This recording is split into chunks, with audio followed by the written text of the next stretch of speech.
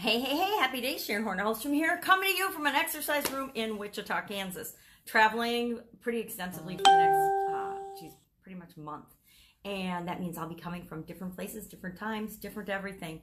But I will still be showing up as often as I possibly can. Now, today, the expression we're going to talk about is the drop in the bucket. A drop in the bucket, just a drop in the bucket. It gets various iterations, and I use it in different ways.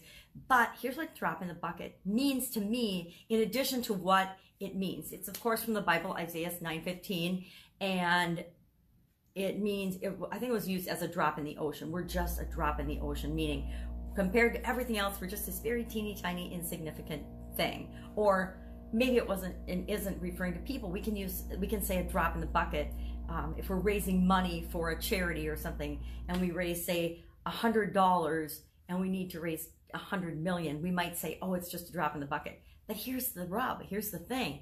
A drop in the bucket is something, right? It only seems small when we're comparing it to the whole. But guess what? We don't have to compare ourselves to the whole. It's like when we're building our business or going for our ultimate goal. Say you want to build a billion-dollar business, and you start out, well, you don't start out making $1 billion overnight, right? You start out making maybe $100,000 your first year, or $1 million your first year, or, $62,000 your first year. It depends. But that's not, it feels like it's just a drop in the bucket because you're like, oh, I only made $100,000 and I want to make $1 billion. Well, guess what?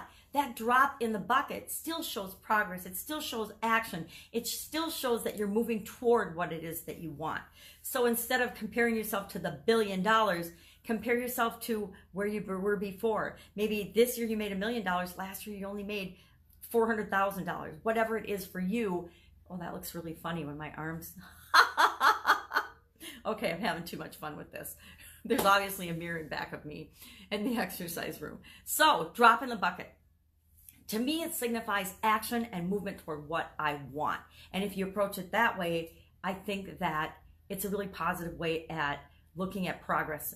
But most people compare, and comparisons are the quickest way to death as far as I'm concerned. With respect to our businesses, with respect to our personal life, there will always be somebody that is faster, prettier, skinnier, smarter, more efficient, more effective, more anything than you personally are, or maybe than your business is.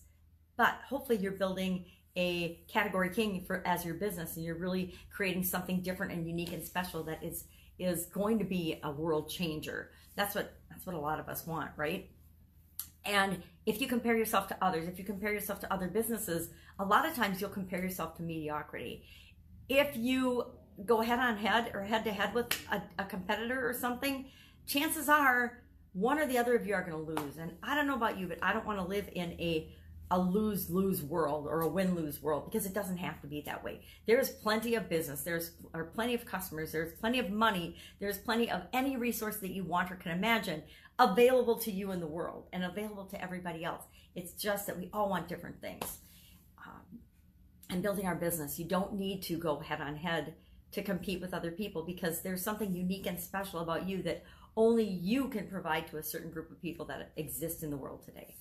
So comparison, drop in the bucket, to me feels like comparison, and comparison often makes us feel insignificant. It makes us doubt ourselves. It makes us wonder if what we're doing is worthwhile. And I would contend that more people quit when they're trying to build their business or grow their business and just give up and go out of business than succeed, a lot of times because they're comparing themselves to others. They're comparing their business to other business. Or they're not finding what's unique and special about them and sharing that with the world. And until you do that, it can be a struggle. It can be hard, because you do feel like you're just another drop in the bucket. You're just another Me Too service or product. And that number one, it doesn't feel good to you. And if it doesn't feel good, it probably doesn't feel good to your customers or your potential customers. And I think we're all here to make a difference. We're all here to make the world a better place. And that means each of our little drops needs to be unique and different, so that we can change the world and make the world a better place. And I guess the thing with comparisons to me is a drop in the bucket when compared to all the water in the bucket or all the water in an ocean seems insignificant, but that same drop of water could actually be the difference between life and death. If that drop lands on an animal or a plant in the desert, that could be the difference between whether that little living being dies or lives, right? So then that drop of the bucket is the most important thing in the whole wide world, at least the most important thing in the whole wide world to that plant or that animal. So it's all relative, right? A drop in the bucket, our goals and objectives, it's all relative. It's all what's important to us and what we choose to compare it to. So make sure you're selecting your comparisons wisely. We're going to compare things. The only way we know if something's good or bad, hot or cold or anything is by comparing it to something else, some experience that we've already had. Everything is filtered through our experiences. So we're going to do that. Just make sure you're selecting and choosing the comparisons that work for you and that empower you and move you forward toward what you want, not break you down, make you doubt and question what you're doing, because that is a quick kiss of business death. Ask me how I know.